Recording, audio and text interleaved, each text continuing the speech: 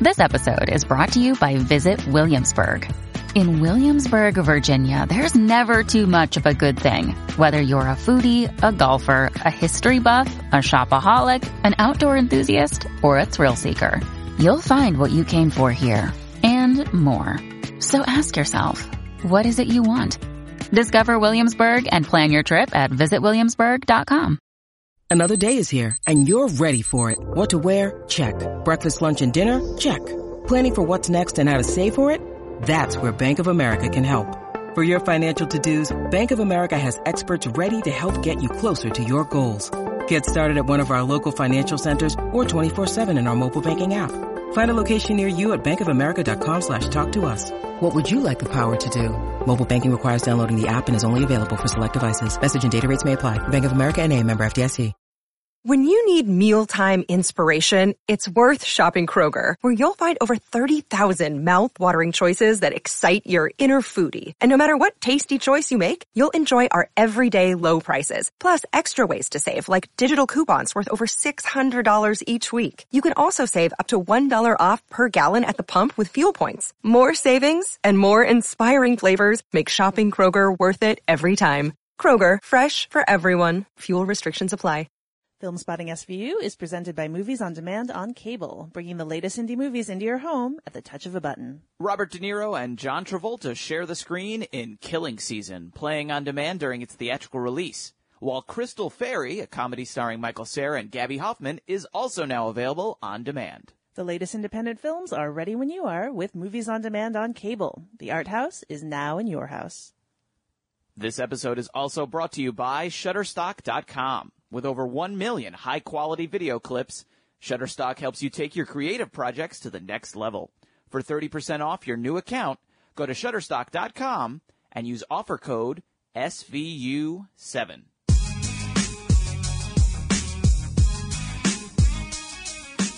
From New York City, this is Film Spotting, streaming video units. I'm Allison Wilmore. And I'm Matt Singer. On this episode of SVU, A is for our review of the anthology horror movie, The ABCs of Death. In honor of the ABCs of Death, we were going to do an entirely alphabetical episode where we'd recommend a film for each of the 26 letters of the alphabet, all available on streaming. It would have been 6 hours long. It would have contained heretofore unknown depths of intelligence and wit and sparkling conversation about cinema. It would have won every single award for podcasts. It would have been the crowning achievement of our careers as film critics.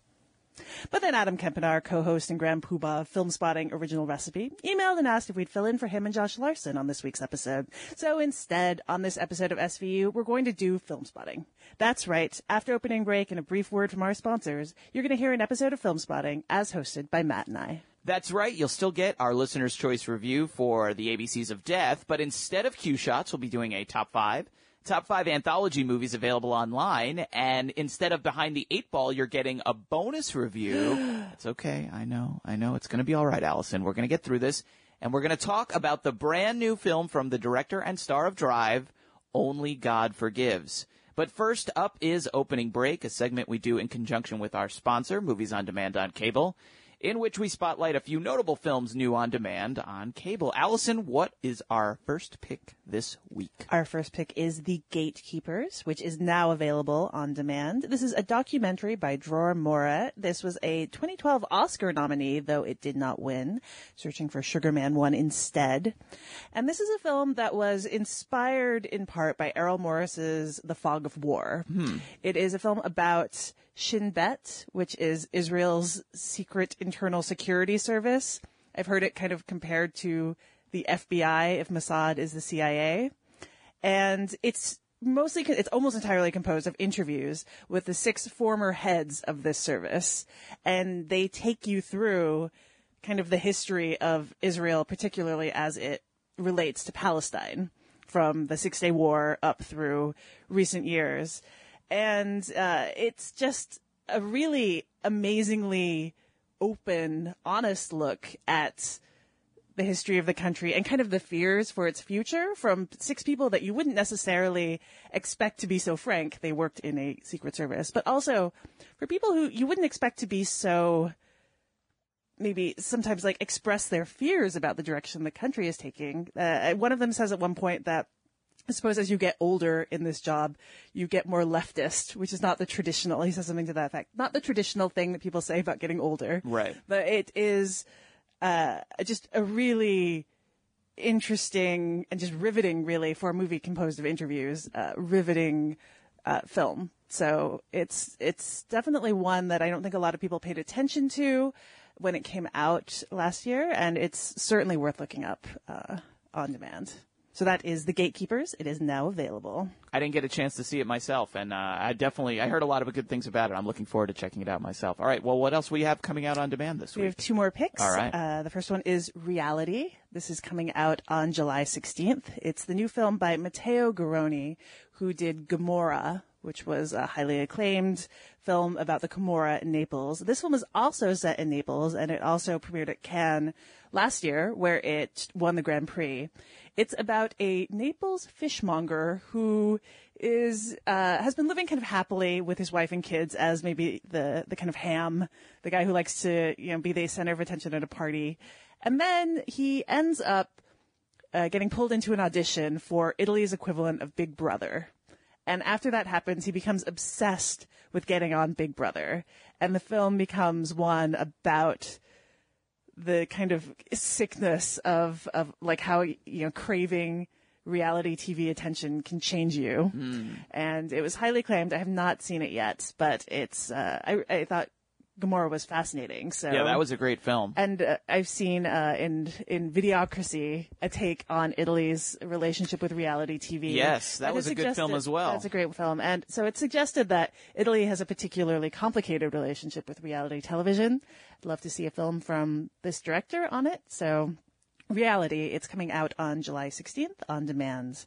And then coming out on the 19th on demand is another film I've heard a lot about. I've not had a chance to see yet, but it has really just a great premise, a genre premise, which is, it's this Irish horror comedy directed by John Wright called Grabbers. Oh, I'm dying to see this movie know, too. It's such a great Such premise, a good premise. which is that it's set on this small island, Irish island, that is invaded by blood-sucking tentacle aliens, who are allergic to alcohol. So to stay safe, everyone needs to stay drunk. As they battle these tentacle aliens. Here is all the money. Make this movie.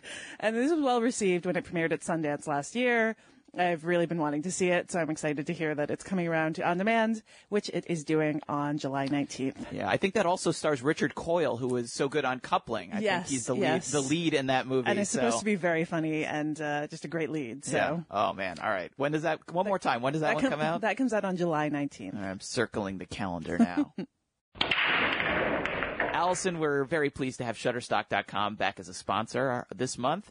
At Shutterstock.com, you'll find the perfect image or video for your next creative project. Whether it's for your website, publication, advertisement, video, or any other type of project, you can choose from over 1 million high-quality stock video clips, 2D or 3D animation, and motion graphics. They have clips in a variety of digital formats, and most come in HD. They source the clips from around the world and put them at your fingertips. Many contributors to Shutterstock are professional filmmakers and animators, and Shutterstock adds over 10,000 video clips each week. So every time you visit, you'll find something new. Shutterstock gives you the video content you need to bring your creative projects to the next level, and they make it easy with sophisticated search tools that allow you to drill down by category, resolution, contributor, and more, shareable clip boxes, and they also have a huge library of photos, vectors, icons, and infographic templates for all your creative needs. Shutterstock has flexible pricing, and you can choose between individual clips or video packs, and download clips in HD or standard definition or web formats. Shutterstock is a complete global offering with offices located in more than a dozen countries and multilingual customer service with dedicated corporate reps and full-time customer support throughout the week. You can try Shutterstock today by signing up for a free account. There's no credit card needed. You just start an account, start using Shutterstock, and then save your video selections to your clip box. If you decide to purchase, use offer code SVU7, and new accounts will receive 30% off any package. That's Shutterstock.com, and for 30% off new accounts, use offer code SVU7. We thank Shutterstock for their support. All right, stay tuned. Film Spotting SVU is about to become, through magic, Film Spotting Original Recipe. We're going to have our listener's choice review of the ABCs of Death. We're going to have our top 5 anthology movies currently available online. But first, here's our review of Only God Forgives. Ask him why he killed my brother. ใครจ้างให้มึงฆ่าพี่ชาย Did you get the guy that did it? It's a little more complicated than that, Mother. He hasn't told you, has he? There's someone else involved. Some cop. You can't go around killing cops anymore.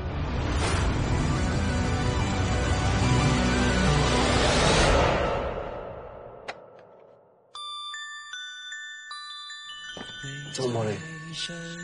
I'll find him. And then we'll kill him. By 2011, Danish-born director Nicholas Winding Refn already had more than a decade of cult films, including the Pusher trilogy and Bronson, under his belt. And that's the year he released Drive, a sleek, violent action movie starring Ryan Gosling as an unnamed Hollywood stuntman who moonlights as a getaway driver for robberies. The film went on to gross more than $75 million worldwide. It introduced Refn to a whole new audience, and it even became something of a cultural phenomenon. I saw people wearing Drive Halloween costumes last year, Allison, in the form of Gosling's signature silver satin scorpion jacket. I'm sure they were just looking for an opportunity to own that jacket all year round. Yeah, I'm sure. Refn and Gosling now reteam for the new film Only God Forgives, which also shares Drive's criminal underworld subject matter, its moody neon-lit cinematography, and a pulsing techno score by Cliff Martinez, which you're going to hear as our featured music on the show this week. But Only God Forgives is also a decidedly different experience than Drive. It's darker, sadder, and definitely less interested in delivering conventional mainstream thrills. Allison, my question to you is, do you think that audience that discovered and loved Drive, maybe the people that were dressed in those silver jackets, maybe they're cosplaying to the theater this weekend to see Only God Forgives, are they going to be equally satisfied with Refn and Gosling's follow-up? Well, this film is certainly more stylized and even leaner in terms of narrative. Mm-hmm. I don't think that Gosling's character speaks a line. He has a name this time. He does have a name. Julian. But he doesn't speak for the first 20 minutes or so, and you barely understand the workings of the criminal enterprise he's involved with, even when he does speak. It's kind of background, very stylish and gorgeous looking background for this revenge story that plays out.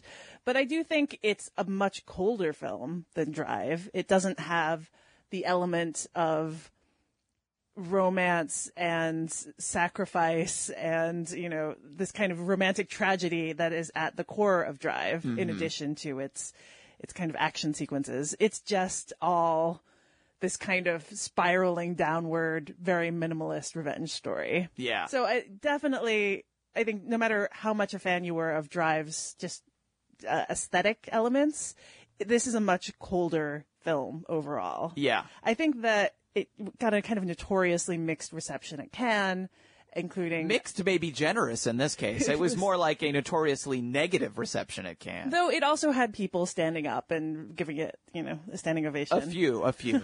So I think that reaction, if the reaction here is unlikely to be as severe as that, I do not think it will possibly be as universally liked as Drive is. Yes, and I do think that if people go in expecting Drive 2, you know, Bangkok Drift or something, they're going to be disappointed because as similar in some ways as the movie is, it is a very different experience for the ways you put it. But I have to admit, I liked the movie more than I expected to. Not as much as Drive, but I would recommend it on its own terms, and I certainly would not boo the movie if I had seen it at Cannes. I can't imagine being that enraged or disgusted, although Cannes critical audiences and their booing, that's sort of a thing to do. It doesn't necessarily equate to a disaster of enormous proportions. It just meant the critics were feeling particularly cranky. I look at these movies as sort of a very interesting double feature, or almost like a call and answer. You know, like Drive was like this fantasy, right? Like you said, it had these romantic elements, and even though it was very dark as well, there was kind of a excitement about it. And this movie is almost a nightmare. This is the movie that's like the opposite in a lot of ways. You know, instead of the dream of what it would be like to be a really awesome stunt driver and having these romantic adventures, what would it be like to be trapped in Bangkok with all these horrible people and like lost in this maze of blood and violence and revenge and all these sorts of things?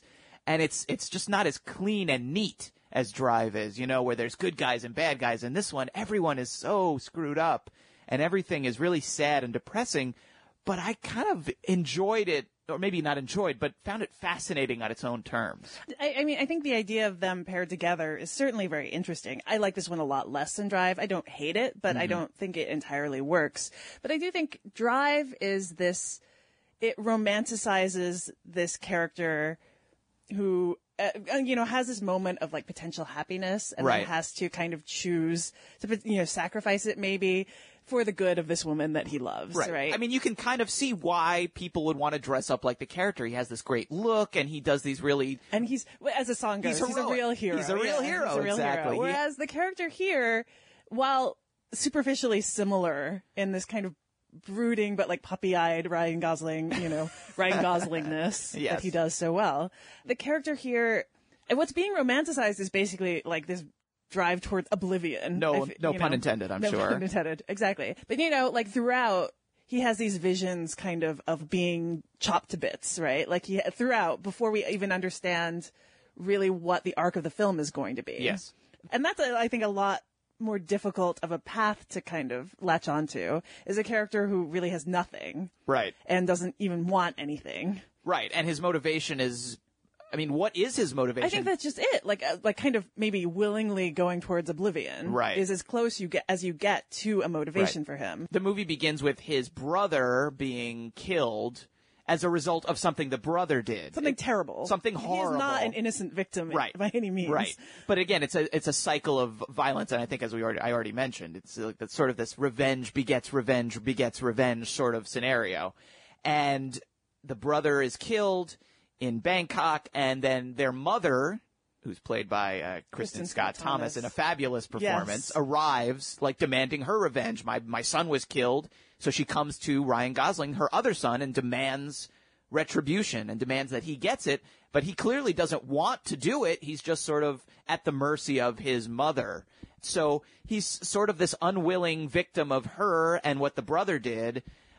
But there's also this suggestion that he's not innocent either. I mean, he is a drug dealer and is clearly a violent person himself, so... He just is... He has very little control of his own life, I think, is the kind of message, right? Mm-hmm. And it's interesting in Drive, like, stripping the story down to these very minimalist elements worked. It made it this kind of almost this Melville type, Le Samurai sparseness and cleanness to it. Mm-hmm. But I think here, stripping the story down to those elements can almost seem a little silly, I think, at times, because you have a character who has so little to kind of direct him, that there were times where I felt that was exasperating to me, where it was like, I don't know why we're even watching this character kind of go down this path. Right. At a certain point. I feel like there is very little forward narrative momentum in this, because all the characters are just following these kind of exchanges of revenge killings. Right. For no,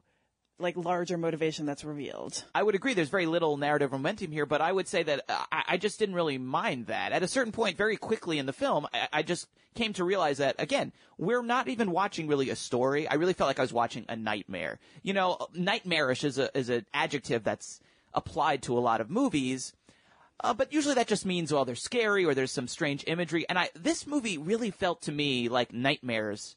It flips so quickly between scenes that seem relatively realistic to scenes that are totally outrageous. There are these weird and strange sexual and violent components. And yes, it doesn't really seem like it's moving towards anything, but there is this really intense sense of claustrophobia in these locations, and there's this sense of being trapped in them and not being able to move forward, and that Gosling's character really is kind of lost in this world and he can't escape it. And I just really responded to that. I really felt like I was inside Nicholas Winding Refn's head. I just responded to it. I can sort of understand why you would say, well, there's no narrative in here, because there really isn't. But I guess I kind of got lost in the world in a pleasant, or maybe unpleasant, but satisfying way. Yeah, and I don't think it was the lack of a narrative that got to me so much as it was, I felt like maybe a kind of simplistic psychology behind its main character as much as we're given, which is this feeling of being, at one point, literally his hands are tied.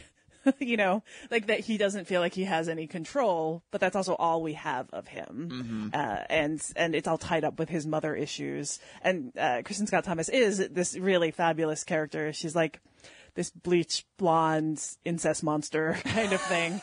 And she's like really foul mouthed, but also like very regal, and terrifying. And she certainly is one of the better parts of the movie. We haven't talked about the style yet. And this is like an extremely stylized movie. Yes. It's all got like these reds, these like deep reds all the time. Yes. A lot of scenes of, light shooting through like panels, carved panels, this recurring hallway imagery, including this dark doorway that I think pretty clearly symbolizes death that keeps cropping up in all of these images. Yep. And then just the very basic idea. It's very like Kubrick. It's got a lot of characters who are positioned in the center of scenes. And sometimes things are shot like, I feel like the end of 2001 is the only comparison I can come up with. You don't get a layout of the physical space. You know, you kind of like the shots, you'll see like a shot of one person standing in one part of the room and then a shot of someone else somewhere, you know, that it's hard to know how they connect to one another. And it doesn't traditionally lay out space that way, which I think is part of why it has that sense of a nightmare. Absolutely. You know, that it throws off any sense of a like layout that makes sense in your mind. Yeah, I don't know. It's funny, the fact that it's in Thailand, shot in Thailand. I was getting a little bit, I don't know if you did, of a Pichapong Murasethakul vibe at times. You know, it almost was like his version of Drive in some scenes. Just the very strange imagery, the slightly supernatural aspects to it. There's a character who we haven't mentioned yet, who's sort of a cop, who's the sort of opposite number to the Ryan Gosling character. He's his nemesis. And he almost feels like a supernatural character. He's constantly pulling out this sword to use as his weapon, but he doesn't wear a scabbard or anything to hold it. It just kind of, he pulls it out of his back almost as if it appears by magic. But I thought that character and his love of karaoke, there are all these scenes of him doing karaoke, often kind of like cut very jarringly with like horrific violence blended together. I don't know, there was something about the very quiet, very still, very slow nature of this with long takes and strange digressions that did remind me a little bit of something like Uncle Boon Me. That's a little interesting. bit. That wasn't a connection I made. I would have said more like Inland Empire. Yeah, there's a Lynch thing to it as well. Absolutely. Yeah. Yes. Yeah. It's certainly a beautiful movie, if sometimes oppressively stylish. Like, it's so, I don't know if there's any scene that's not like just immaculately, like, you know, very carefully framed and like, and just choreographed, you know, to the point where sometimes I think it can just seem heavy as a movie, like visually. It's just, you know, heavy on your senses. I mean, it's not subtle. No, it's not a subtle film. Are there any particular moments, like scenes that stand out for you in terms of visuals? I don't know if I have a particular signature moment, but there are certainly some very memorable scenes. There's a fight between Ryan Gosling's character and that policeman. He's played by an actor named Bethia Panzringarm. That's Lieutenant Chang in the film. They have sort of a fist fight, like a Thai boxing match, which I thought was really, not really intense. It's not really like exciting, but there was something kind of beautiful and hideous about it at the same time. There's a scene where that same character, Lieutenant Chang, is attacked. There's sort of like an assassination attempt on him, again, as this sort of cycle of revenge and violence continues, that I also thought was really very well shot and kind of effective. And again, it's sort of, that scene is like all slow motion, and it again has this very nightmarish, methodical, unyielding horror quality to it that I thought was really effective. Oh, you could choose almost any part of this film. Like, it is, as I said, like, it is very carefully thought out in terms of visuals. Yeah. But the one that stood out for me is like actually the one in which Gosling's character and some others go to pay a visit on the guy who killed his brother. And they're standing in a variety of doorways, and it cuts between like him leaning against one and then one of the other guys in a courtyard. And it's such a strange, unsettling way to lay out like very basic information, which is that they're waiting in a courtyard. That, I mean, it was, I thought, just one of the most interestingly offbeat ways, and doorways and shooting through doorways and shooting like, in doorways is just a recurring like visual theme in Yeah. the movie. What did you make of the hand imagery in the movie? You mentioned his hands are tied and but there's a lot of hand imagery in general. Close-ups of his hands clenching, like from his own perspective. A lot of shots of hands being, I don't know how much we want to say, but hands being physically damaged in some ways. So that was one thing that I sort of was struck by, but haven't quite figured out what it all means yet. Do you have a theory for me? Can you explain it to me? I think it just comes down to his feeling like ineffectual, that he has, like the clenching of the fists is this kind of like buried rage, right? Potentially, that he's got anger that he only lets out in small bursts, and not necessarily to the people who deserve it. There's a scene where he's clearly got issues with his mother, but instead he yells at the girl who he took with him as basically a buffer at one point. And I think that the clenching of the fist is that kind of anger that he's tamped down. I think it's just in general that the hand imagery represents his feeling of kind of having no authority over his own life. So would you recommend this movie overall? I don't know. I give it a real, like a maybe. Very it is mixed. like, You're very mixed. It's a really interesting visual experience. But I do think it's also sometimes like incredibly indulgent. Right. Yeah. I'm still wrestling with it. I'd say overall I would recommend it, but I would also have that kind of caveat or that warning in there that you're not getting Drive 2, and you should know that going in.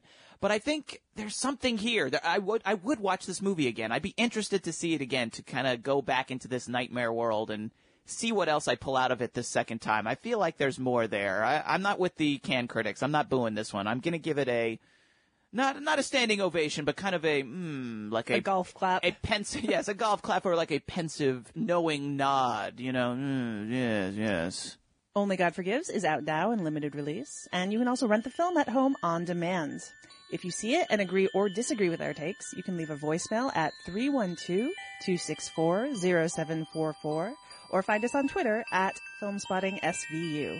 Up next, to set the mood for our next discussion, I sing the letters of the alphabet while Allison repeatedly stabs me with a butcher knife. Our review of the ABCs of Death is next. Stay with us. 这คือความฝัน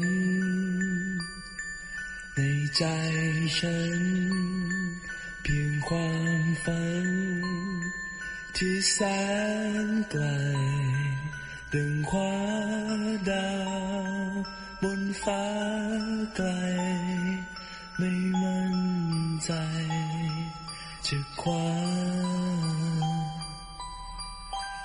เปรียบดังดอกไม้แห่งความหวังมีความฝันที่กว้างใหญ่หากแม้เธอเพียงเข้าใจฉันมั่นใจสักวันจะยอมไขว่คว้าหาคำตอบฝันคงจริงสักครั้งจะมีความรักให้เธออย่างหาใครมาเปรียบ This episode of Film Spotting is brought to you by Shutterstock.com. And at Shutterstock.com, you'll find the perfect image or video for your next creative project. Whether it's for your website, publication, advertisement, video, or any other type of project, you can choose from over 1 million high-quality stock video clips, 2D or 3D animation, and motion graphics. They have clips in a variety of digital formats, and most come in HD. Shutterstock sources video clips from around the world and puts them at your fingertips with contributors who are professional filmmakers and animators. Shutterstock adds over 10,000 video clips each week, so every time you visit, you'll find something new. Shutterstock gives you the video content you need to bring your creative projects to the next level. And they make it easy with sophisticated search tools that allow you to drill down by category, resolution, and contributor, shareable clip boxes, and a huge image library of photos, vectors, icons, and infographic templates for all your creative needs. Shutterstock has flexible pricing, where you can choose between individual clips or video packs, and you can download clips in HD or by standard definition or web formats. Shutterstock is a complete global offering with offices located in more than a dozen countries and multilingual customer service with dedicated corporate reps and full-time customer support throughout the week. You can try Shutterstock today by signing up for a free account. There's no credit card needed. You just start an account and start using Shutterstock to help you imagine what your next project could be like. Then save your video selections you find to your Clipbox. If you decide to purchase, use offer code FILM7 and new accounts will receive 30% off any package. That's Shutterstock.com, and for 30% off new accounts, use offer code FILM7.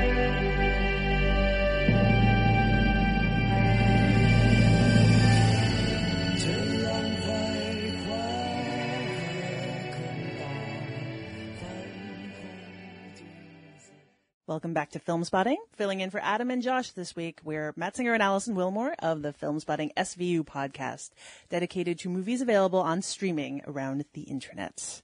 Now, on every episode of our show, Film Spotting SVU, we have a listener's choice section where we offer up 3 films, or sometimes television seasons, that are available on streaming, and everyone in the audience is able to vote on them, with the winner getting reviewed on the next show. This last episode, the choices were the Orson Welles TV movie, The Immortal Story, which trailed a distant third behind Atlas Shrugged Part 2, and the 2012 horror anthology film, The ABCs of Death. It was a neck-and-neck race, but you're being spared our discussion of Atlas Shrugged Parts 2, because The ABCs of Death came from behind to take the win. Now, The ABCs of Death is produced by Ant Timpson and Tim League, who is the founder of the Alamo Drafthouse and Fantastic Fest, and the film brings together 26 different directors who were each assigned a different letter of the alphabet, chose a word starting with that letter, and used it as the basis of a short film about death. Many of the directors came through Fantastic Fest, so there's a pretty international skew to these films. Came from likes of Spanish filmmaker Nacho Vigalondo, Thomas Malling of Norwegian Ninja, Jorge Michel Grau of the original version of We Are What We Are, and Ty West of The House of the Devil. With the average length of these shorts being around 4.5 minutes, these films are showcasing a particular idea or shock, and they have to kind of cut to them pretty quickly. Include some gore, some animal violence, and a surprisingly high preponderance of toilets. So, Matt, my question for you is, which did you find the most disturbing? I would probably say that the most disturbing short was also my second favorite short, and that would be X is for XXL, which is the story of a woman who's overweight and she's bullied for her physical looks. Ouais, c'est le blanc, c'est le blanc. C'est moi la gélatine. Eh, gélatine! Quitte pas. Madame, excusez-moi.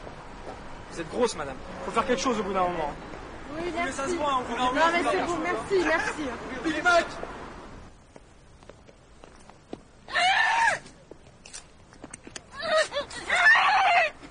Vous jouez pas dans Jurassic Park, le brontosaure, hein? Sauve-toi. And after a particularly hard day of just being abused and treated poorly, she comes home and does something very terrible to herself as a reaction to that. And I found that one very successful and very terrifying. What about yourself? I think I would go with L is for Libido, which is the one in which a man wakes up being strapped to a chair. And then it becomes maybe a metaphor for watching disturbing fare and what we get out of it. That's a good one, too. It was a good one, but also just really troubling. Very, very troubling, but also kind of funny, too. Well, yeah, and also funny. Yeah. I thought that one actually was very successful. Yes. It's directed by an Indonesian filmmaker I'd never heard of before, whose work I think I'm going to try and keep an eye on from now on. But yeah, this film overall, not one for the children unless you want to traumatize your children forever. I'm surprised you didn't mention the animal violence, because I know that's a particular spot for you, difficult spot for you, and there's quite a bit of it. D is for dogfight was one of the letters. There's some actual, punching a dog. It looks like they're punching dogs. It does. And I have to say, I didn't particularly enjoy watching that one. That one was, I'd say, reasonably successful, I guess. But no, that one was a particular button pusher for me, which I mean, I think that's part of the point, right? The movie is kind of delighting in transgression and trying to push our buttons. Well, this is the thing about anthology films, Allison, is it's lots of different movies and they're sort of the sum of their parts. Did you think overall that would you give it a passing grade? Would you say you enjoyed or were horrified or they were successful in most situations in 14 out of 26 letters? I enjoyed, I would say, like, overall, yes, I would give it a passing grade, but I will have to say that with the caveat that I watched this in 3 chunks. Okay. This movie is about 2 hours and 10 minutes long, I believe. And I think seeing it in the theater in one whole would have been pretty numbing to me. 26 different shorts is a lot to have together in one film. Yes. And I think the impact would have kind of started going, and also just having so many that try immediately for this very visceral response would get very difficult very quickly, very just tiring. Right. There's different ways to make anthologies about different things. You know, in this case, I agree with you. You sort of see sort of the strengths and the weaknesses of an anthology film. The strength is, look, there's a lot of really talented people here, and you do get to find some people you go, oh, I don't really know this guy. I've never heard of him before, but I'm gonna look for him in the future. You get to sample all these different filmmakers from all over the world. You really get a sense of kind of the up-and-coming world of international genre cinema, and I think that's really fantastic. On the other side, I did think it was a little repetitive. You know, there's only so many ways to kill a person, Allison, and I have to say, like, at a certain point, it did kind of just feel like not only that the subject matter was the same, but it was almost like the structure. You know, it's like you set it up, and then you have some sort of transgression, and then you always have a twist. You know, it did get to feel a little bit rote to me. And when what you're trafficking in is shock value and the ability to surprise someone, that's a problem, because at a certain point you become less and less shocked because you're sort of anticipating it. I don't know. I mean, I would say overall, I don't know if I would even give it the 14 out of 26 kind of passing grade. I felt like about 10 of them were really good and about 10 of them were kind of terrible, and then the rest in the middle. So I almost feel like, you know, you can watch it on streaming. I would almost like cherry pick, but I don't know if I can say that the whole 2 hour and 10 minute experience was a satisfying one. I do think that there is something, having said that I broke it up into 3, which is, I would actually recommend that, like, if you are going to watch the whole thing, and I think it is worth seeing the whole thing from my perspective, you not do it all at once. It does kind of lose its effect as it goes. But I do think there's something to watching it as a whole that gives you a really interesting overall perspective on what filmmakers now reach for in terms of that, like that button pushing moment, right? If you have like very little setup, you have very little mythology to establish, you have like this very small window, what do these different filmmakers from around the world reach for? Like, what are the things, you know? And I think I did like seeing that, just the trends that were there and the kind of, you know, as cinema has really kind of gotten more extreme, especially as represented in the Fantastic Fest world, which has always showcased some really interestingly out there movies. I think getting this survey of that, of like, and the filmmakers from really around the world, like this is a very international selection. That spectrum, I really like being able to see in these like small chunks. Yeah. Yeah. But I'll say on the flip side, a lot of the movie is built around surprise. They actually don't tell you what the method of execution is until it's over. So you know that it's the letter A or the letter B or the letter C, but you don't actually know what A is for until they show you at the end. So there is sort of like this element of surprise, like what is this one going to be and what is this one going to do and how is this person going to die? Because it's not always immediately obvious what the sort of hook is. So, I mean, it's fun to watch one time, but I also wonder like how much rewatch value the movie might have, because once you kind of know what each one is, and once you've already seen the shock or whatever the surprise is, I don't know. It felt very disposable in that way to me. Yeah, I can see that. But I think it reminded me a little bit of an event that they have at Fantastic Fest where they just have like a screening of kills. 100 best kills, I think it's called. Yeah, cut together from different movies. And some of them are fan submitted and some of them are from the programmers. And stripped of context then, you're just watching, you know, this character die and like again and again and again. And it is a kind of, it's as an exercise, there's something to it of just being like, how do these things look? Like, how do you process them? And I feel like there's a bit of that here where you're like, you don't have a lot of run up for context. You're basically showcasing that shock, right? That twist, that moment of like twisting the knife. Right. And I think there was something interesting to that, to me, about having that happen in quick succession. There is, although I think the way you're describing it, it does kind of make it sound like more like an experiment than a movie. Yeah, well, I think it does feel like that. And maybe that's kind of why, like when you talk about pulling these apart, I don't know that many of them, if any of them, would be that valuable to me standalone. Right. But to me, I would say some of them didn't feel all that valuable to me as In a the group context, either. yeah. You know, you've mentioned Fantastic Fest several times already, and it's a festival we've both been to and really love. And part of what I love about seeing these strange movies from all over the world is that, yes, they can be very transgressive, they can be very shocking, but usually in the best ones, that's sort of the way that something is said. You know, these movies are about something else. They're not just shocking us. The shock is being used to convey something that the director wants to say. And in this case, it's sort of just transgression, just shock, and very little else, except, you know, like in the case of like the one that I mentioned, like the letter X, like there's something that's horrifying, scary, it's disgusting, but it's making a statement about, you know, body issues and the way we treat each other. Like, in 4 minutes, he actually manages to express a point of view on the world and also be really disgusting in kind of a fun way. Yeah, see, that was not one of my favorite shorts because I felt like it Really? laid in its point really like heavily. Yeah. Oh, well, it's 4 minutes. I mean, it's not well, that's it. Like, I feel like the ones that were more fragments worked better for me. That I preferred those.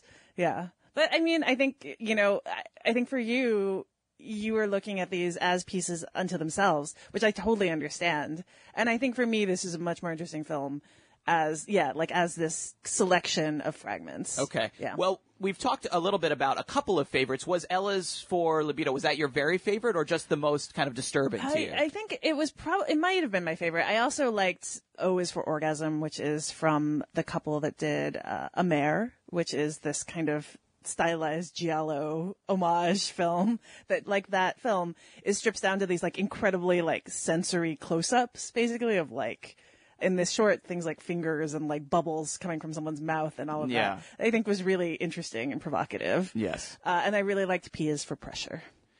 Yeah, that was a gut-wrenching one too. Yes. I like that one as well. I thought that was really well done. And also, you know, it's about, you know, something. It's about a place. It's about a person. I don't know how much we want to describe about that story, but not just shock value for shock value's sake. Yes, though it does come with like when it does make it seem there is shock. There is something shocking in it because of also it's set in a more realistic world than most of them. That's a good point. That when that shock comes around, it's maybe has a little bit of weight to it, as opposed to some of the other ones. What were some of your other favorites? Well, the one I really wanted to single out that I thought was really funny and fun was Q is for Quack, which is by Adam Wingard and Simon Barrett. They're the director and writer of You're Next, among other movies. And that one I just thought was really fun. It didn't take itself too seriously, which I would say some of the shorts I felt. It was the meta one. It is the most meta one. Yeah. And I guess that's sort of maybe easy, I suppose, as you get to. But I mean, I like that there weren't that many of those, actually. I think it benefited from the fact that there are only two, really, that talk about the structure. And as you mentioned, there are some themes that also pop up in some of the other ones. So, yeah, the repetition of themes can be a problem. Well, there's 26 shorts. And they're all made independently. Right. It can be hard to carve out your own niche. And the Q1, it's had its own little thing, I guess. Yeah, it was clever. I thought that was well done. They're playing themselves in it. Adam Wingard and Simon Barrett, they appear in it as themselves, trying to figure out how to do their short. Actually, he's kind of cute. Yeah, he is. Hey, Mr. Quackers, come here. Yes. Ah, fuck! Let's kill this fucking duck.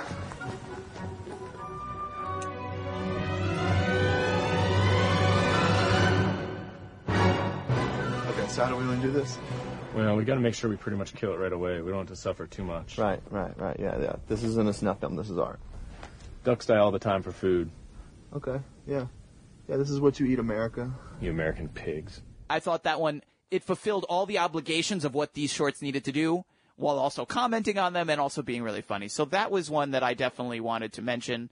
I would just say, you know, it's such a great idea, and I think that's what happened. Is like, what if we did, you know, ABCs of Death? Like, you get it in the title, you know, and the idea seems so perfect. But I think in execution, 26 different short films. You know, I don't think some of the directors were quite up to the standard of the others. You know, you can sort of pick out the guys who are really talented or who really took it seriously. Everything you've said about it is interesting and about how you found it to be sort of an experiment and an exercise. I don't know. Do you really think it was intended as that? I don't know if that's really what the intention was. I think that the intention was they gave everyone $5,000 and were like, we're going to put this together into a movie. Right. And they wanted to like scare or make you laugh or, you know, I feel like it was much more visceral. It was to showcase the work of people they like. I think that's like as close as I could get to what I would imagine the motivation was. All right. Yeah. All right. Well, The ABCs of Death is currently available for streaming on Netflix. You can also rent the movie at Amazon, iTunes, Google Play, and YouTube. And now, before we move on to our last segment, we've got to go through our listeners' choice suggestions for our next episode of Film Spotting Streaming Video Unit. We went with all Netflix picks this time, so if you have a Netflix account, you're in luck. We have 3 picks, including 1 TV series. First up is The Bay, which is the film from Barry Levinson that was in theaters last fall. Barry Levinson, of course, known for Good Morning Vietnam, Rain Man, a long career in kind of studio filmmaking. This is an eco-terror movie, which is always an interesting genre. It's a found footage style film about what happens to a small Maryland town when there's this toxic event involving the water. And the things that happen are not nice, of course. So that is the first choice. It is The Bay. Second up is Orange is the New Black. This is the new Netflix original series that went live earlier this month. It is from Jenji Cohen, who is the creator of Weeds, and it's about a 30-something Brooklynite played by Taylor Schilling, who we all remember from Atlas Shrugged Part 1, who is sent to jail for 15 months for a crime she participated in a decade ago when she was a waitress and involved with another woman. It's a pretty bawdy, funny, and really surprisingly good series. It's gotten very good reviews. So it's one that I would certainly be interested in talking about. That's Orange is the New Black. And finally, we have Starlet. This is a recent indie from Sean Baker, who is also the director of Prince of Broadway and Takeout, as well as a co-creator of Greg the Bunny. It's set in the San Fernando Valley and follows Dree Hemingway, who plays a 21-year-old actress and who befriends an elderly widow played by Besedka Johnson. And this was a highly acclaimed indie, low-budget indie that got a lot of great press and picked up some awards last year. So it'd certainly be great to catch up on that. That's Starlet. All right, so what should we review on the next episode of Film Spotting Streaming Video Unit? You can send your pick to SVU@filmspottingsvu.com, or you can enter in the poll on the right-hand side of the page at filmspottingsvu.com.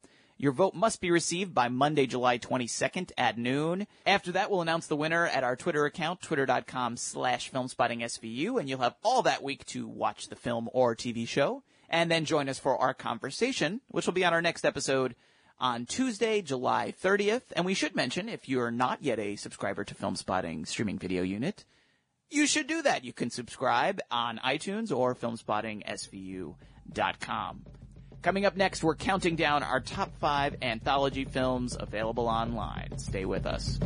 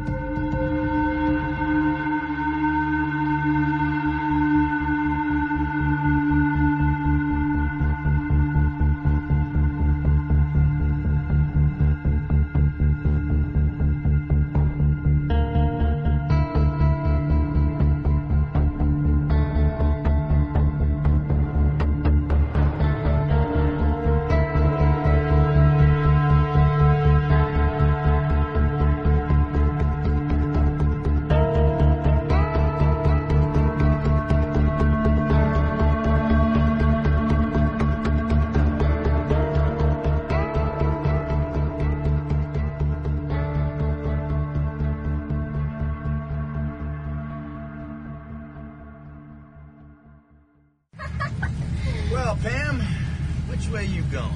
Left or right? Right. Ah, that's too bad. Why? Well, because there was a 50-50 shot on whether you'd be going left or right. You see, we're both going left.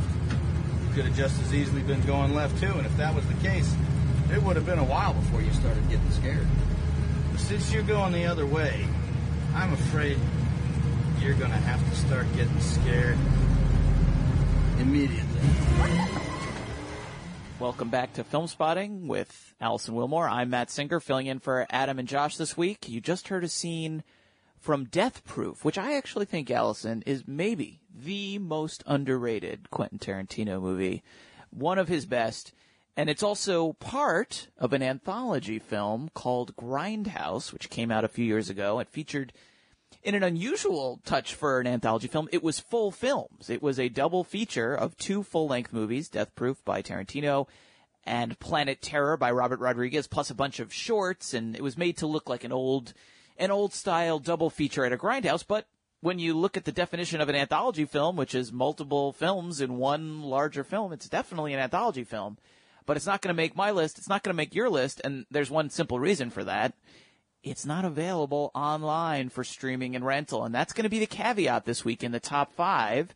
It's your ordinary top 5 like Adam and Josh do on the show every week. But to give it that Film Spotting streaming video unit touch, we sort of limited ourselves to what's available online. So these are all going to be movies that you can either watch instantly on Netflix or Hulu or Amazon Prime, one of those websites, or it's something you can rent on YouTube or iTunes or Google Play, all these different websites. So that was the caveat here.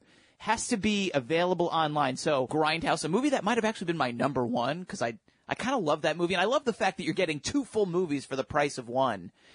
That might have been my number 1. It certainly would have been on my list. It's not going to be there. Something like Fantasia, which is, a masterpiece, a classic, not available online, so that's going to be out.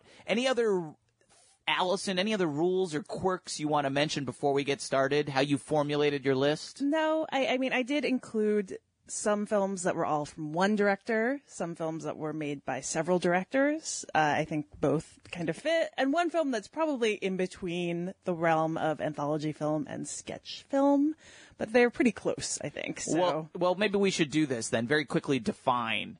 What is the difference between an anthology film and a sketch film? Is there one? I don't know that there really is. I mean, if an anthology film is a film comprised of short films, then a sketch film to me is an anthology film. Yeah, I would agree. I would say maybe where it gets blurry is when you might have a recurring sketch throughout a movie or something like that blurs it together. But for the most part, I think if it's like clean sketches, it basically is an anthology film. I think it definitely applies. I also think we need to delineate between the anthology film and what's called like the hyperlink film, where you have multiple stories in one movie. To me, a hyperlink film is multiple stories that are cross-cut. An anthology film can have some overlap a little bit with the characters or the locations. There can be some cutesy stuff going on. But an anthology film, story A starts and ends. Story B starts and ends. Story C starts and ends. And in a hyperlink film, story A starts, story B starts, story C starts. Story A continues, story C continues, story A continues, story B continues. And then they end, and they're all brought together in some way. So that to me is a hyperlink film, and that is out. That doesn't count. Agreed. Okay. All right. Well, I think with that said, let's get to our picks. Allison, what's your number 5? All right. My number 5 is a film that I just stumbled across recently and was pretty happy with, called Doomsday Book. This is a 2012 Korean film. It is currently streaming on Netflix, and it's from 2 directors. They each directed one segment, and then they co-directed the last segment. So one of the directors is Yim Pil-sung, who I have not seen work from before, but he did a film called Hansel and Gretel. And then the other director is Kim Ji-woon, who did The Good, the Bad, and the Weird, I Saw the Devil. It's, one of the major kind of young... The Arnold Schwarzenegger film, The Last Stand? Yes, that as well. It was the major rising Korean film directors. And these are all apocalypse stories. So the first one is kind of a zombie romantic comedy, I guess you could call it, about an engineering student who his parents leave for a holiday and he becomes involved with the world turning into a zombie hell. And it's actually really well done. And I don't know if I've ever seen an Asian zombie movie before, a take on it. And it's pretty funny, but it also takes on a lot of the classic themes. And the last film is similarly kind of funny and takes off a lot of the kind of tropes that you'd expect, which is it's about a meteor hurtling towards the Earth and possibly set to destroy it. But the center film is a different one. That's the one that's directed by Kim Ji-woon. It has a kind of different feel, and it's about a robot who has been working at a a monastery, a Buddhist monastery, and then attains enlightenment. 모든 회로가 끊어졌습니다. 로봇이 스스로 모든 기능을 정지했습니다. 인명께서 열반에 드셨습니다. And then becomes this source of discussion for whether such a thing is possible, and then about humanity. But overall, it's a really solid 3 films, and on a topic that I'm not really sure I've ever seen explored in an anthology film before, which is the popular one of the apocalypse. So that's Doomsday Book. It is currently streaming on Netflix, and I recommend checking it out. All right, I saw that movie at Fantastic Fest, actually, which we've mentioned several times on this show. Wasn't a huge fan. The middle segment that you mentioned is definitely the standout one. I thought the ones surrounding it were a little on the weak side. Yeah, I like the first one a lot. All right. Well, it's not going to make my list, but, it's a good pick. My number 5 film, I had to have at least one horror anthology on here because horror is really sort of the most popular. I think, and it kind of works the best. Maybe. Why do you think that is? I think because it's easier to have this kind of coherent idea in a shorter span of time. When it's a horror story, it has a kind of ends on a punctuation, right? It ends on a scare. And I think that it makes it work a little easier than having 3 more general shorts, or, 3 seems to be the magic number. Okay. So I had to have something horror based on here. My number 5 film is Tales of Terror, which is available for rent on Amazon and iTunes. It's from 1962 and directed by Roger Corman, with a screenplay based on the Edgar Allan Poe short stories by Richard Matheson, one of his first screenplays. He's the great writer. He passed away last month, the great writer of I Am Legend and so many other great novels and short stories, and, of course, famously contributed to The Twilight Zone. This film is 3 Edgar Allan Poe shorts. They all star Vincent Price.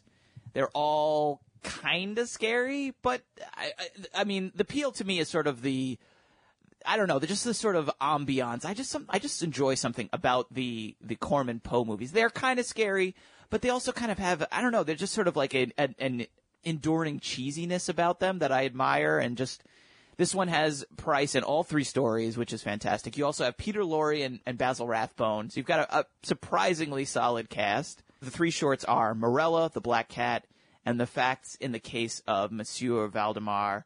I mean, it's been a little while since I've seen this one, but I've always enjoyed all the Poe movies, and this one is, I think, just another solid one. And yeah, maybe the fact that they're shorter, it's not required to aspire to do too much when it's a short or a series of shorts, and you can just kind of coast on the deliciousness of Vincent Price's acting and some of the floridness of the production design and the Roger Corman horror touch.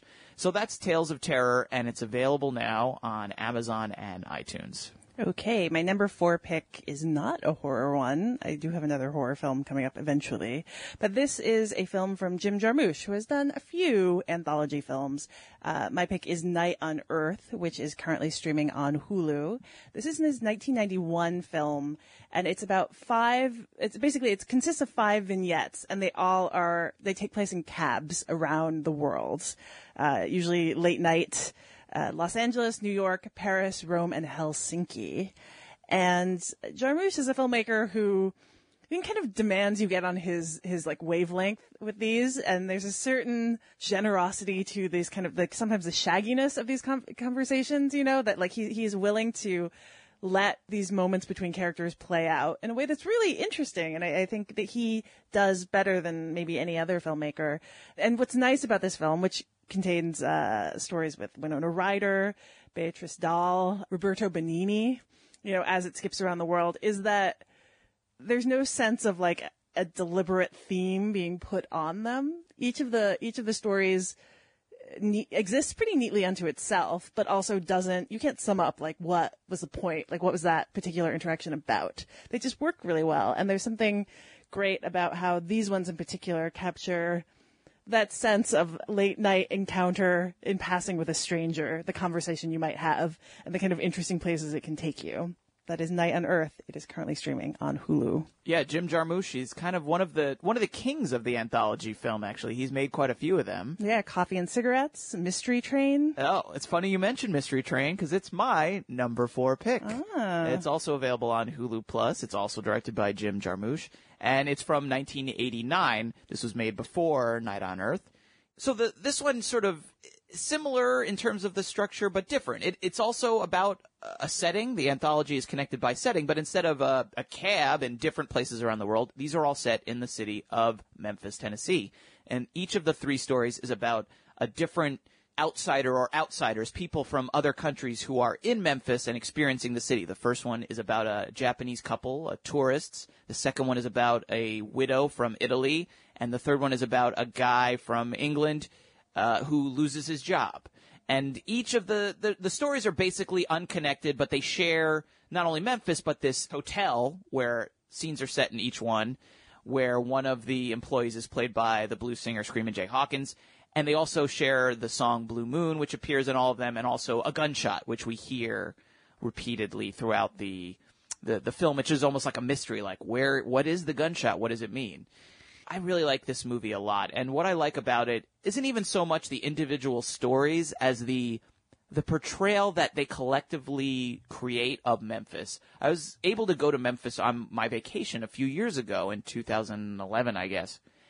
And the version of the city that I experienced is the version that is in this movie. It's kind of uncanny, actually. It's this beautiful city that has this really rich cultural history of the blues, and it has all these amazing places to visit. It's Graceland, Sun Studios, all these sorts of things. But there's also a lot of abandoned buildings. There's a lot of poverty. This is where the blues comes from. It's like beautiful, but also really sad. It just really feels like it's not even the way it looks. It's the way it feels about the city. It just really captures something about the character of this place, which we don't see in movies a lot. There are famous anthology films about cities around the world, and I feel like those cities a lot of times are places we see a lot of movies set in. You don't see a lot of movies set in Memphis, and I think Mystery Train really gets at what the city is all about. So that's Mystery Train. It is available for streaming on Hulu Plus. Okay, my third pick is a film from Akira Kurosawa. It's not one of his major works, but he's made some pretty good movies, so we'll allow him some kind of more mixed bags. And this one is called Dreams. It is a 1990 film. It is available to rent on Vudu. And this is an anthology film based on his actual dreams he's had throughout his life. They're very imagery heavy. They're much more so than maybe coherent stories. An example of one, there's one in which Vincent van Gogh, played by Martin Scorsese, takes an art student through different paintings of his, which with visual effects by Industrial Light and Magic as like the painting. They're walking through the paintings. So if you're a Kurosawa completist, this is probably one you've already seen, but it is also just a really visually amazing film. And the one with Martin Scorsese is interesting, certainly. It's Dreams, and that is available for rent on Vudu. All right, that's one I haven't ever gotten to see. I'll have to catch up with it at some point. My number 3 is one of those movies where the theme is a city, and one of those cities that a lot of movies are set in, New York. And the film is New York Stories from 1989, the same year as Mystery Train, actually. It was a big year for anthology films, 1989. This one has 3 short films by 3 directors you've probably heard of. There's Life Lessons by Martin Scorsese. There's Life Without Zoe by Francis Ford Coppola. And there's Oedipus Rex by Woody Allen. And that's the one, to me, that's the one that I've always loved. I haven't seen this movie in a while, and I should go back and revisit the whole thing, but I've seen the Woody Allen one a whole bunch of times. It's one of my favorite kind of Woody Allen things, and it's about he is in it. He plays Woody Allen, I suppose. He plays Sheldon, who has he's got issues with his mother. They go to a magic show. The mother is put in like the disappearing box trick, and then the mother completely disappears, which at first seems like a godsend, but then there is a complication, and that, I don't want to spoil it, but I've always enjoyed that one, and that came sort of in a period, because this is 1989, this was a period where Woody Allen was making largely dramas and slightly more serious films, so it was sort of like a return to an older style of Woody Allen film for him, which is nice, and he seems to sort of really be enjoying himself in which for Woody Allen means he's incredibly neurotic and it's very uncomfortable, but it's still really funny. Sheldon, where have you been? I've been looking all over for you. I was just discussing your problem with these nice people. Where are you? Do I know? Look, Sheldon, I've had plenty of time to think about it. Don't get married. Not here. Why should you rush in? This is not the place to discuss it. Where should I go? I'm here. You think a man his age should get married? They only met 6 months ago. It depends. If she's a nice girl, why not? She's nice, but why do they have to rush in? He's still paying alimony. Mother, stop. Let them lead their own lives. I have the same problem with my daughter. They grow up and they think they have all the answers. I guess I would recommend the whole thing overall. I do need to go back and rewatch the Scorsese and Coppola ones. I never had the strongest of reactions to either one of those, but I might feel differently now. It's been a while since I've seen it. I actually want to revisit the whole thing, and I can because it's available for streaming on Hulu right now. That's New York Stories. My next film is not necessarily one that you'd want to break up. It definitely exists as a whole, even though there's one moment in it that's very famous, and it is Monty Python's The Meaning of Life, which is currently streaming on Netflix. It is technically a sketch film as well as an anthology film, though I would say this one breaks up into pieces much more cleanly than you would normally expect of a sketch film in general, because it is about life, the stages of life, put through the very perverse sense of humor of Monty Python, particularly given that this is probably their darkest film overall. It's got a real edge to its humor. This was made in 1983. They had previously done a sketch film that basically been their show cut together called And Now for Something Completely Different in 1971. But this is made for the movies and looks very cinematic. It even starts off with basically a standalone short film called The Crimson Permanent Assurance, directed by Terry Gilliam, in which a bunch of elderly office clerks stage a revolt against their office, turn the office building into a pirate ship, and sail to do a corporate takeover of another high-rise in another city. That's just, very Terry Gilliam-esque. But overall, the sense of humor in this film is much blacker in the signature sketch, really, the signature sequence, which is Mr. Creosote, in which this grotesquely obese man and a very rude man comes into a restaurant, orders everything on the menu. Good afternoon, sir, and how are we today? Better. Better? Better get a bucket. I'm going to throw up. Gaston, a bucket for monsieur. Merci, Gaston. I haven't finished. Oh, pardon, Gaston. 1,000 pardons, monsieur. After vomiting in a bucket several times and explodes. And it's a famous sequence and utterly disgusting. But one of the things that makes it work so well is the continued politeness with which the maitre d' and the waiter, treat him, even as he barks at them, vomits a lot, and horrifies everyone else in the restaurant, and ultimately, goes up in a spray of intestines. That is Monty Python's The Meaning of Life. It is streaming on Netflix. Finally, monsieur, a wafer thin mint. Oh, sir, it's only a tiny little thin one. Now, fuck off, I'm full. Oh, sir. Okay, not the best Monty Python movie by a long shot. No, I don't think anyone would argue that. Right, but still worth seeing. Definitely worth seeing. That's a good pick. Okay, my number 2 film is also I suppose, a sketch film as well. But I think it's also definitely an anthology film. It's lots of short stories. It's based on a book. The name of the book, Everything You Always Wanted to Know About Sex, But Were Afraid to Ask. And this is another film with Woody Allen, who apparently is another master of the anthology film, I suppose.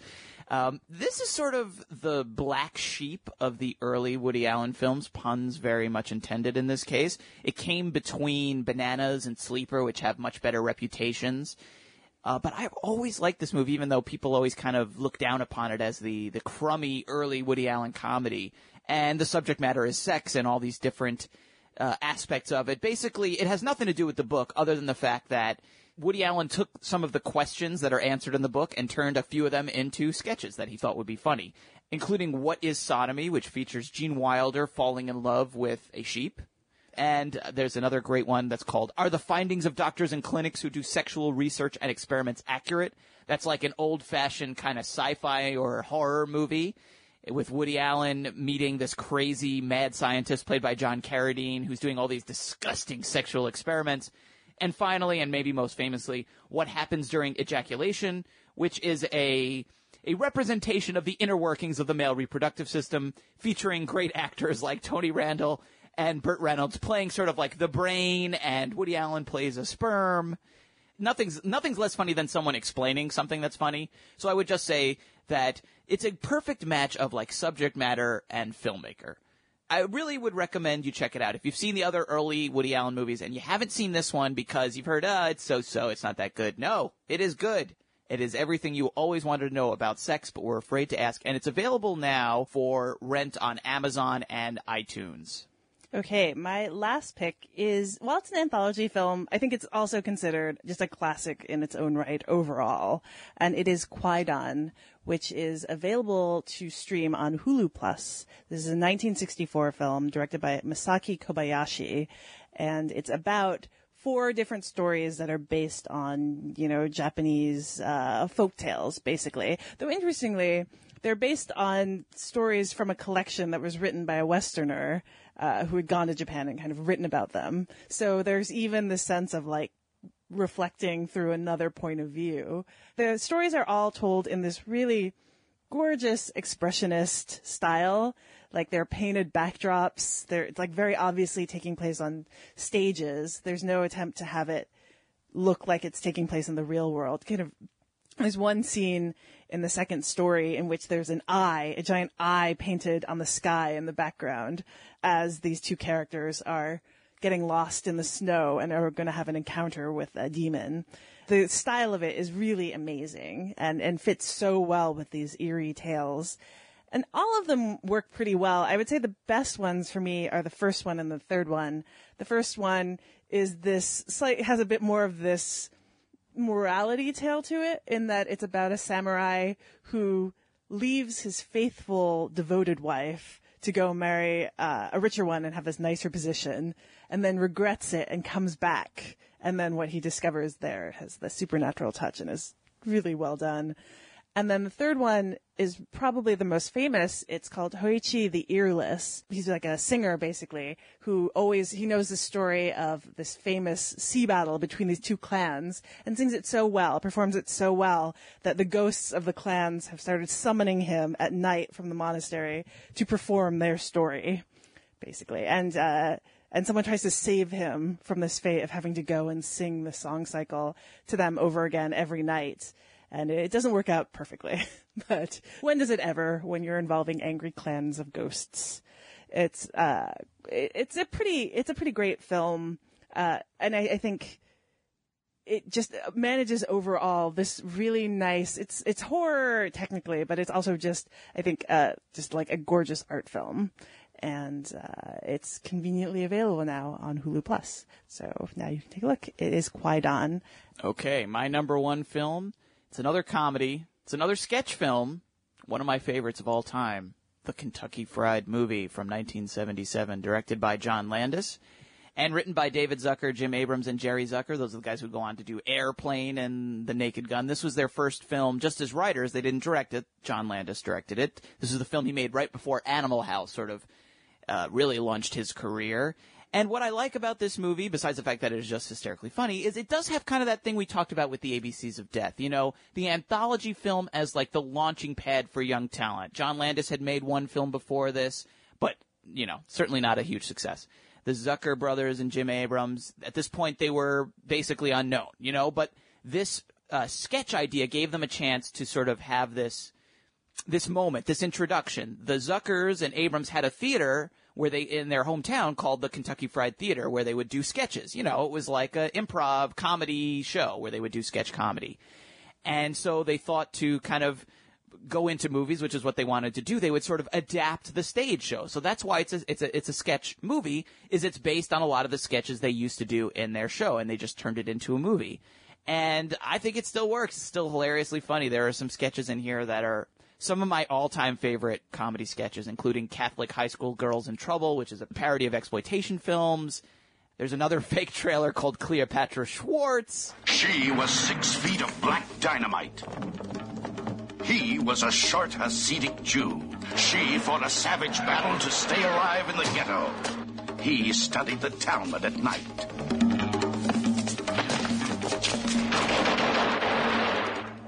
While she burned the ghetto to the ground, he kindled the Sabbath candles. Theirs was a love of passion, a torrid sensual lust, fueled by those who said no. Samuel L. Bronkowitz presents Cleopatra Schwartz.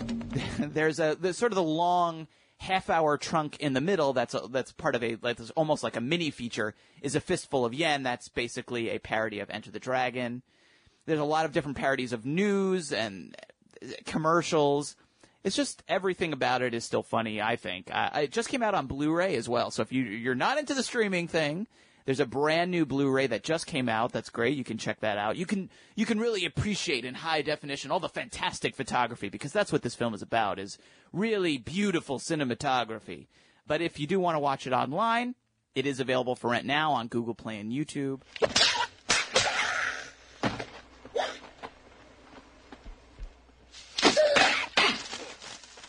I'm sorry if my number one pick is just an incredibly juvenile, puerile comedy. But that's what I like. I have to be honest, Allison. I have to be me. This is certainly, without question, the anthology movie I have watched more than any other movie. And I have watched it so many times. I believe you. Samuel L. Bronkowitz presents my top 5 anthology films available online. And I appreciate that we have no crossover at all. No, there you go. You have 10 good anthology films to choose from, and it is kind of a mixed bag of a genre. There are a lot of crummy ones that we haven't mentioned. Yeah, and there really are a lot where there's one part of a film that I've liked, and then the other parts of it are just not good enough to really justify the whole thing. Right. Yeah. So that was our top 5 anthology movies available online. If you have any feedback, you can send it to the show at feedback@filmspotting.net. You can also leave the show a voicemail at 312-264-0744. Or you can find us on Twitter at FilmspottingSVU, or you can find Adam and Josh at Filmspotting. Opening this week in wide release, Red 2. It's the sequel to the 2010 film starring Bruce Willis, Mary Louise Parker, Morgan Freeman, and John Malkovich. RED is actually an acronym, Allison. Do you know what it stands for? I have no idea. Retired Extremely Dangerous, because they are retired CIA operatives and they're on an adventure. So there you go. That's what it stands for. Also, speaking of acronyms, opening wide is RIPD. That stars Jeff Bridges and Ryan Reynolds. They are members of the Rest in Peace Department. They're ghost cops, which I think should have been the title, Ghost Cops. Allison, as far as I know, the only press screening of this movie is, in New York City anyway, is Thursday night, the night before it opens, which is always a really good sign. It's always a good sign, I'm yes. sure this is an exceptional piece of cinematic craftsmanship. Here's a little bit of trivia for you. R.I.P.D. is directed by a gentleman by the name of Robert Schwentke, who also made the first Red. So he's opening against himself. He's competing with the sequel to his own movie. This is shocking. It's going to be an interesting week for that guy, I'm sure. Finally, also opening in wide release, the one that I'm actually looking forward to seeing, The Conjuring. This is the new horror film from James Wan, the director of Saw, and most recently Insidious, which is a fantastic horror film. This is based on a true story, and I'm sure it's extremely faithful to the real-life events, about a pair of paranormal investigators who are trying to help a family whose house is haunted by some kind of evil entity. So we've got ghost cops, and we've got paranormal investigators. It's a great week for the spectral law enforcement industry, Allison. So there you go. Next week, Adam and Josh will be back, and according to my sources, they will be reviewing Guillermo del Toro's Pacific Rim. Filmspotting is produced by Golden Joe Dassault and Sam Van Halgren. Without Sam and Golden Joe, this show wouldn't go.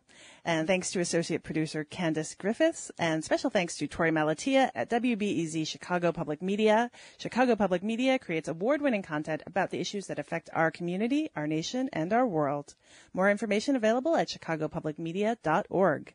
The featured music this week was Cliff Martinez's score for Only God Forgives, which is available now. You can learn more about Cliff's work as a composer at cliff-martinez.com. For Filmspotting and Filmspotting SVU, I'm Allison Wilmore. And I'm Matt Singer. Thanks for listening.